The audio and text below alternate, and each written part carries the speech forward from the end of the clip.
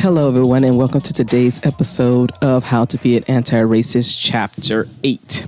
So it's been, if you haven't followed along, it's been 3 weeks since I had, this is the third week since Chapter 7. The week after Chapter 7, I was reading Chapter 8, and I just got so fucking angry. I was like, I can't do this. And then last week, we had some incidents on Twitter that needed to be addressed. So that's why I created How to Be Anti-Racist, a strategy. And so I'm just going to dive into Chapter 8, behavior, which, yes, caused me so much angst. And I'm just going to, go in it, get out, and move the fuck on. So Chapter 8 is behavior. So we'll start with the definitions.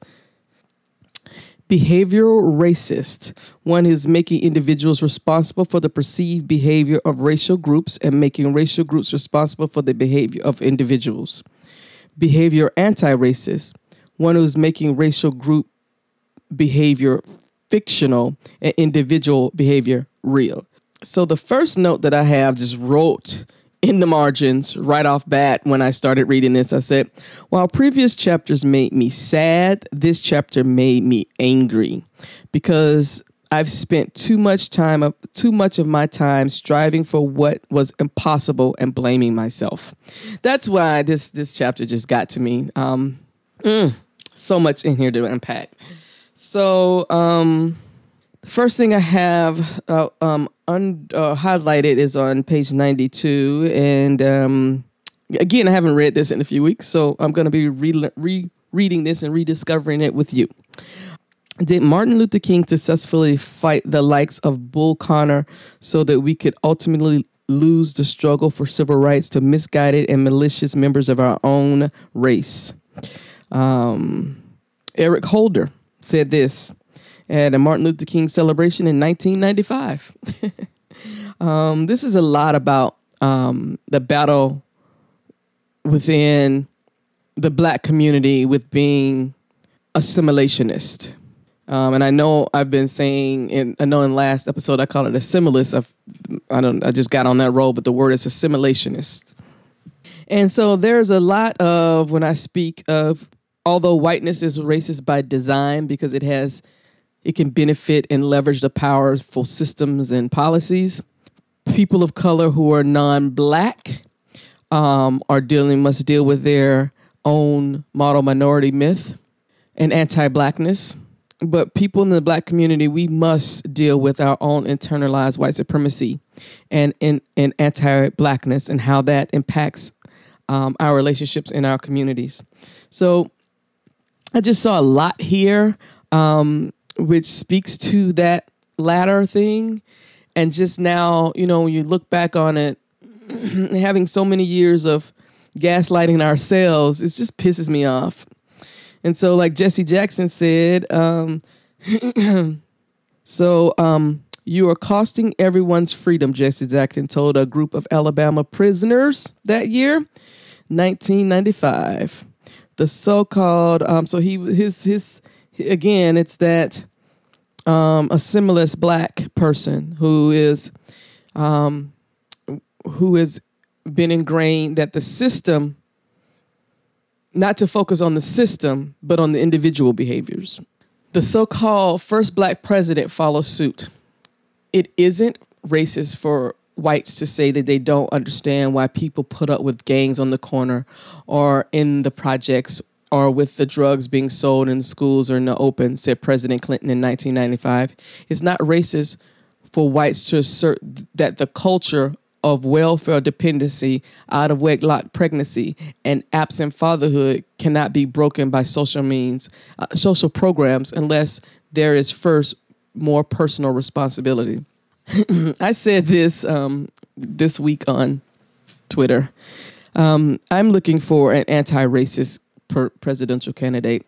I don't know if there is truly one present. I see people with anti-racist leanings, and I see some folks with some serious assimilist leanings.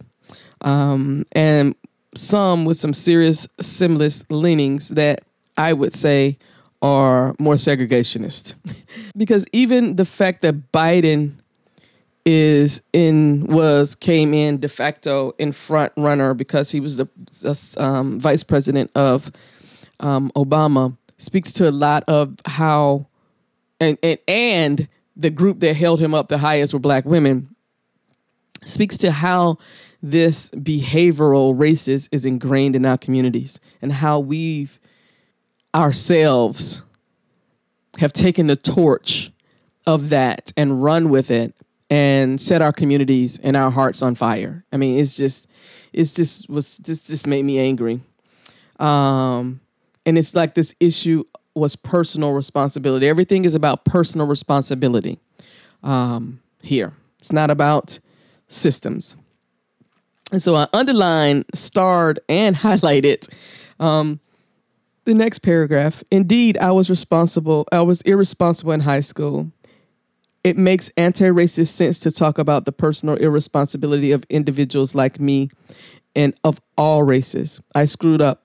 I could have studied harder, but some of my white friends could have studied harder too, and their failures and irresponsibility didn't have somehow tarnished their race. So again, it's the black people are a representative of a race, our whole race, which is black. And white folks get to be individuals. And this is why I say, if you're going to say black, I say white. If you're going to say blackness, I'm going to say whiteness. Because that's the only way we can put them paralleled on equal par with each other. My problems with personal responsibility were exacerbated and perhaps even caused by the additional struggles that racism added to my school life. From a history of disinterested, a racist teacher, to overcrowded schools, to the daily racist attacks that fell on young black boys and girls, there was no question that I could have hurdled that racism and kept on running.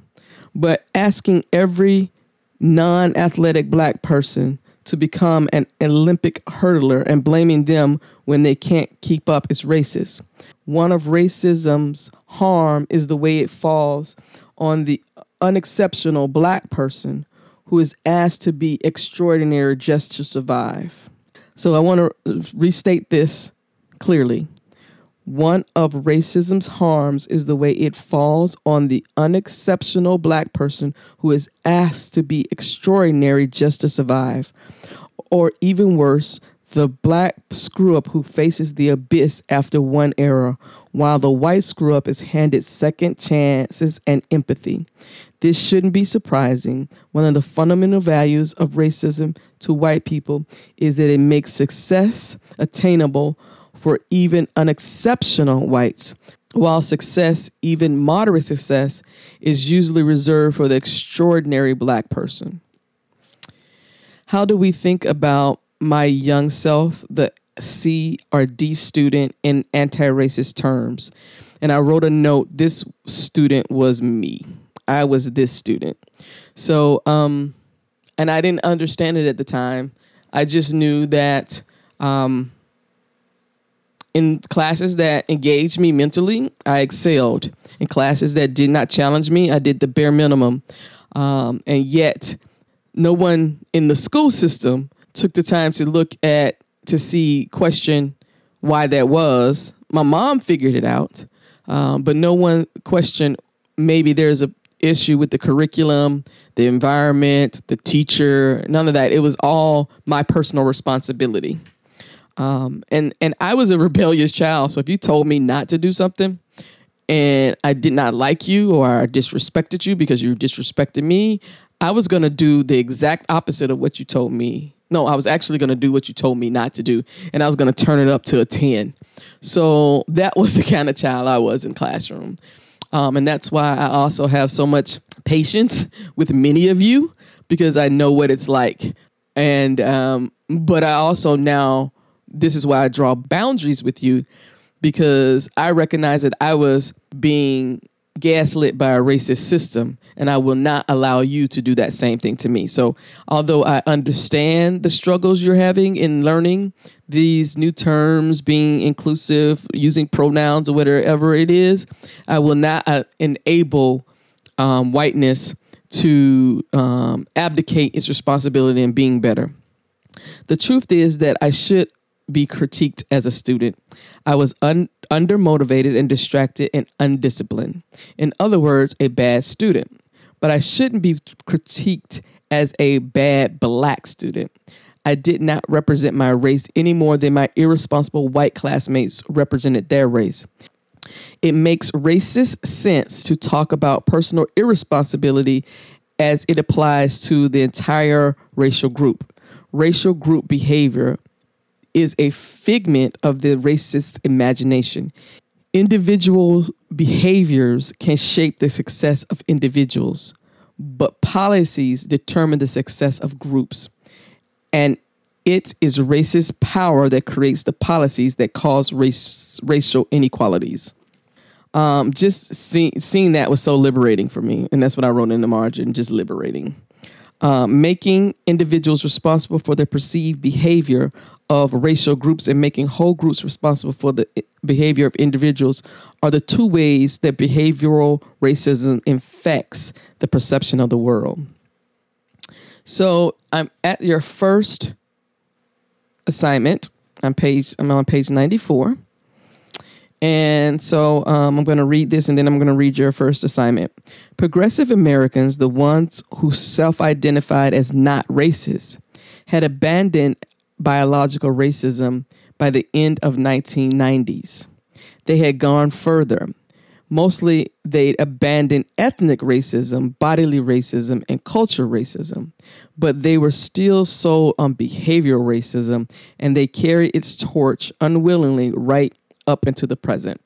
So your first homework assignment is evaluate the current list of political candidates, local, national, and international, to determine which ones are running on a behavioral racist agenda, hold behavioral racist beliefs, or promoting behavioral racist policies. Again, evaluate the current list of political candidates, local, national, international, to determine which ones are running on behavioral racist agendas, hold behavioral racist beliefs, or promoting behavioral racist policies. All right, so we go to page 95. Every time someone racializes behavior, describes something as black behavior, they are expressing a racist idea. To be an anti-racist is to recognize there is no such thing as racial behavior. To be anti-racist is to recognize there is no such thing as black behavior, let alone irresponsible black behavior. Black behavior is as fictitious as black jeans. There is no black gene.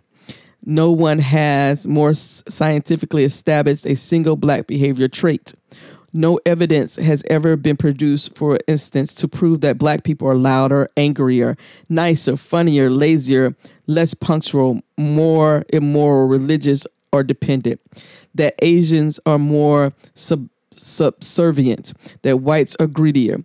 All we have are stories of individual behavior, but individual stories are only the proof of behaviors of individuals. Just as race doesn't exist biologically, race doesn't exist behaviorally. But what about the argument that clusters all black people in the South and Asian Americans in New York's Chinatown, or white people in Texas suburbs seem to behave in ways that follow coherent and definable cultural practices? Anti-racism means separating the idea of a culture from the idea of behavior. Culture defines a group tradition that a particular racial group might share, but is not shared among all individuals of the racial group or among all racial groups. Behaviors define an inherent human traits and the potential that everyone shares. Humans are intelligent and lazy, even as that intelligence and laziness might appear differently across the racial cultural groups. All right, so then he goes into some historic data on page 96. And then I starred abolitionists, or rather progressive assimilationists, conjured what I call the oppression inferiority theory. In their well-meaning effort to persuade Americans about the horrors of oppression, assimilationists argued that oppression had degraded the behaviors of the oppressed people.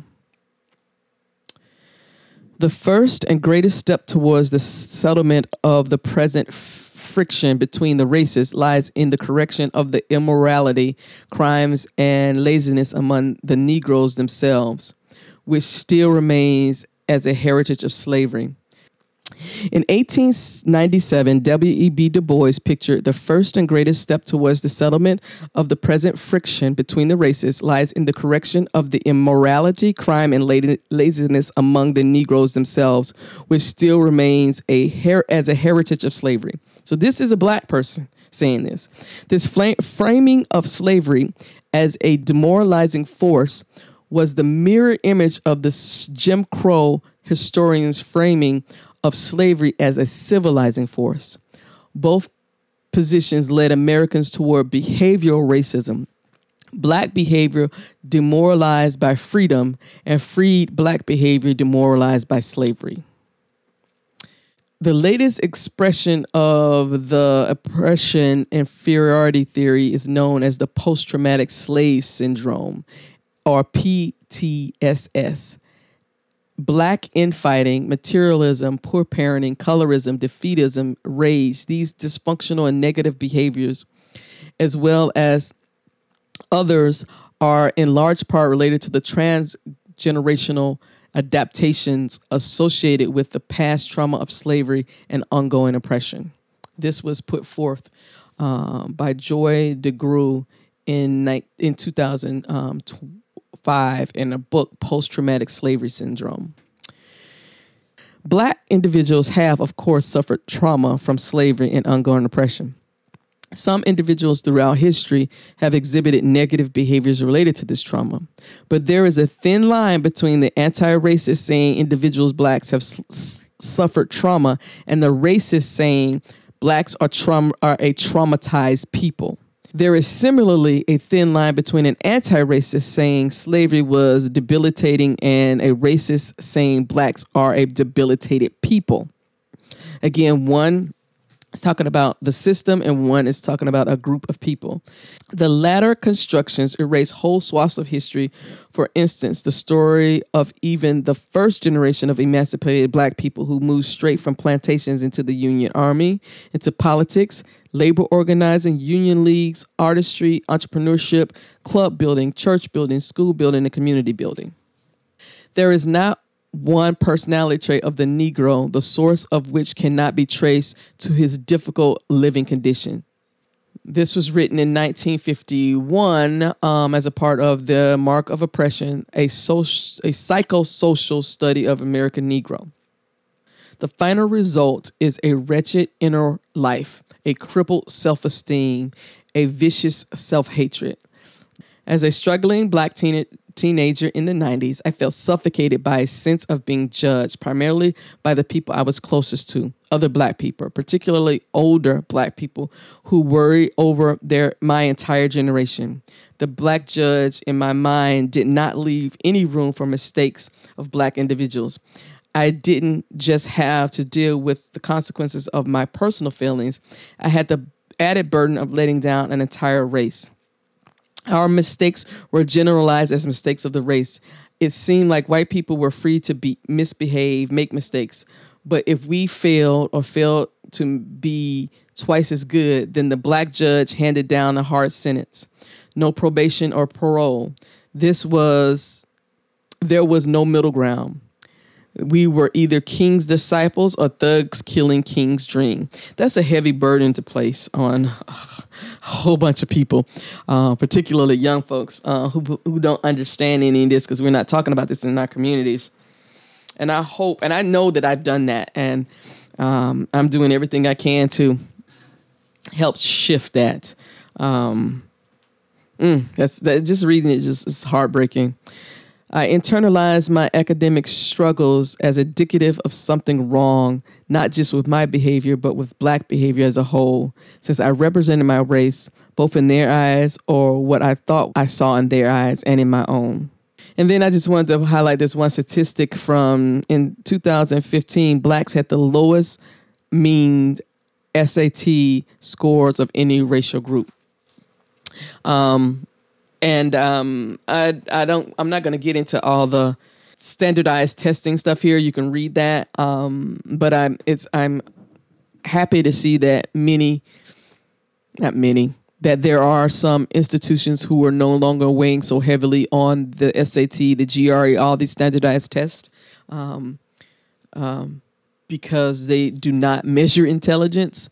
What they measure are people who have privilege to understanding and learning how to take a test. So on page 101, the so-called attribution effect, which drives us to take personal credit for any success. Those of us who prep for the test would score higher and then walk into better opportunities thinking it was all about us, that we were better and smarter than the rest, and we even had inarguable, quantifiable proof. This is whiteness in tech. God, Lord, it is. So this is your question 2, homework 2. How does this manifestation of the attribution effect show themselves in tech, within your organizations, your community, in yourself? So the attribution effect, again, is that thing which drives us to take personal credit for any success. So this is not about, this is the individuals who talk about how hard they work to get where they were. They attribute all of their success to their efforts. And this is why I laugh when people want to say that Kylie Jenner is a self-made billionaire. If this young woman did not have every damn bit of privilege propping her up, and then she wanted to say, well, I stopped getting allowance or whatever when I was 14. And so she had to make her own money. You made your own money at 14 from being on a TV show that was making millions. It's not like she had to go to Taco Bell to get a job. So again, the question homework is, how does the manifestation of the attribution effect show themselves within tech, within your organizations, your communities, and within yourself? The use of standardized tests to measure aptitude and intelligence is one of the most effective racist policies ever devised to degrade Black minds and legally exclude Black bodies. So that's how you went to schools. When you have these SATs, or whatever they are, this is how you can legally keep us out, because we're not going to do well on these tests anyway. There is an even more sinister implication of the achievement gap talk, that disparities of academic achievement accurately reflect disparities of intelligence among racial groups. Intellect is the linchpin of behavior, and the racist ideas of the achievement gap is the linchpin of behavioral racism. Remember, to believe in racial hierarchy is to believe a racist idea. The idea of the achievement gap between the races, which whites and Asians at the top and Blacks and Latinos at the bottom, creates a racial hierarchy, with its implications that the racial groups in test scores means something is wrong with the Black and Latinx test takers and not the test. From the beginning, the test, not the people, have always been the racial problem. I know this is a hard idea to accept. So many well-meaning people have tried to solve the problem of the racial achievement gap, but once we understand the history and policies behind it, it becomes clear. And then it gets to talking about IQ tests, SATs, all that stuff. And so I start at the bottom of page 102, segregationists pointing to inferior genes have been overwhelmed in racist debates over the cause of the achievement gap by assimilationists pointing to inferior environments. So it's kind of damned if you do, damned if you don't, because both segregationists and assimilationists believe that there's an inferiority in racial groups. The only difference is that the segregationist believes that it is a permanent thing, and the assimilationist believes that this is something that can be trained out of a person. So, question. So I have, through these initiatives and I'm on page 103. Through these initiatives and many, many others, education reformers bang the drum of an achievement gap to get attention and funding for their equalizing efforts. And this is what I keep telling you. This is one reason I left education, because there is no reform. There's no incentive to reform because too many people are profiting off a broken racist system. And I've said this before, like test and ranking work well for school systems, but not for schools. So I never, as a teacher, cared about where a student ranked, or if they were in IB classes or advancement placement classes or anything, because I could always tell which ones were capable of thinking beyond or who were learning the test. Because those same students, when they were giving a multiple choice test, they excelled well. If they were giving an open-ended and had to give open-ended answers, they did not. They fared just as well, or as on par with the quote-unquote gen ed students or the general ed students. Because these tests and how we prep students for these tests that should be about intellect, that's what you're saying. It's not. It's about taking a test. And so it is more efficient and effective for school systems to rank you. It is in their best interest. This is how they keep track of people. This is how they make the data clean and easier to access and evaluate, by ranking people. So it is in the best interest of school systems to do these things because it helps rank, but it does not do anything for the student except for have them deal with the whole attribution effect. What if we measure intelligence by how knowledgeable individuals are about their own environments? What if we measure intellect by the individual's desire to know?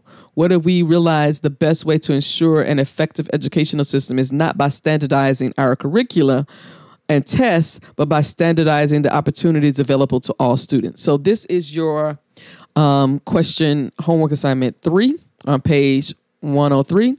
After reading this paragraph, has this information challenged the value you place on standardized testing for yourself and your children? If so, how? All right. The lack of resources leads directly to diminished opportunities for learning. In other words, the racial problem is an opportunity gap, as anti-racist reformers call it, and not an achievement gap. So your question 4 is today on page 104. So your question is going to be on 104. Based on how often MLK is misquoted and used to justify the pacification of the voices of the most vulnerable and the comfort of the privileged, write a speech using the prompt, what would be Dr. King's message for the millennium? Okay, so again, this is your homework assignment. Based on how often MLK is misquoted and used to justify the pacification of the voices of the most vulnerable and the comfort of the privileged, write a speech using the prompt, what would be Dr. King's message for the millennium? So I'm wrapping this up. So I'm still at the bottom of page 104. As long as the mind is enslaved, the body can never be free. As long as the mind thinks that there's something behaviorally wrong with racial groups, the mind can never be anti-racist. As long as the mind oppresses the oppressed by thinking their oppressive environment has retarded their behavior, the mind can never be anti-racist. As long as the mind is racist, the mind can never be free. To be anti-racist is to think nothing is behaviorally wrong or right, inferior or superior with any of the racial groups. When the anti-racist sees individuals behaving positively or negatively, the anti-racist sees exactly that, individuals behaving positively and negatively, not representatives of entire groups. To be anti-racist is to de-racialize behavior, to remove the tattoo stereotype from every racialized body. Behavior is something humans do, not racists do. Let me repeat this final statement. Behavior is something humans do, not racists do. Thank you. and have a wonderful day.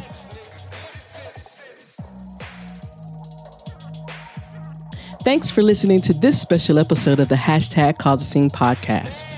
I would like once again to give thanks to the author of How to Be an Anti-Racist, Professor Ibram X. Kendi. Learn more about his work at his website at ibramxkendi.com.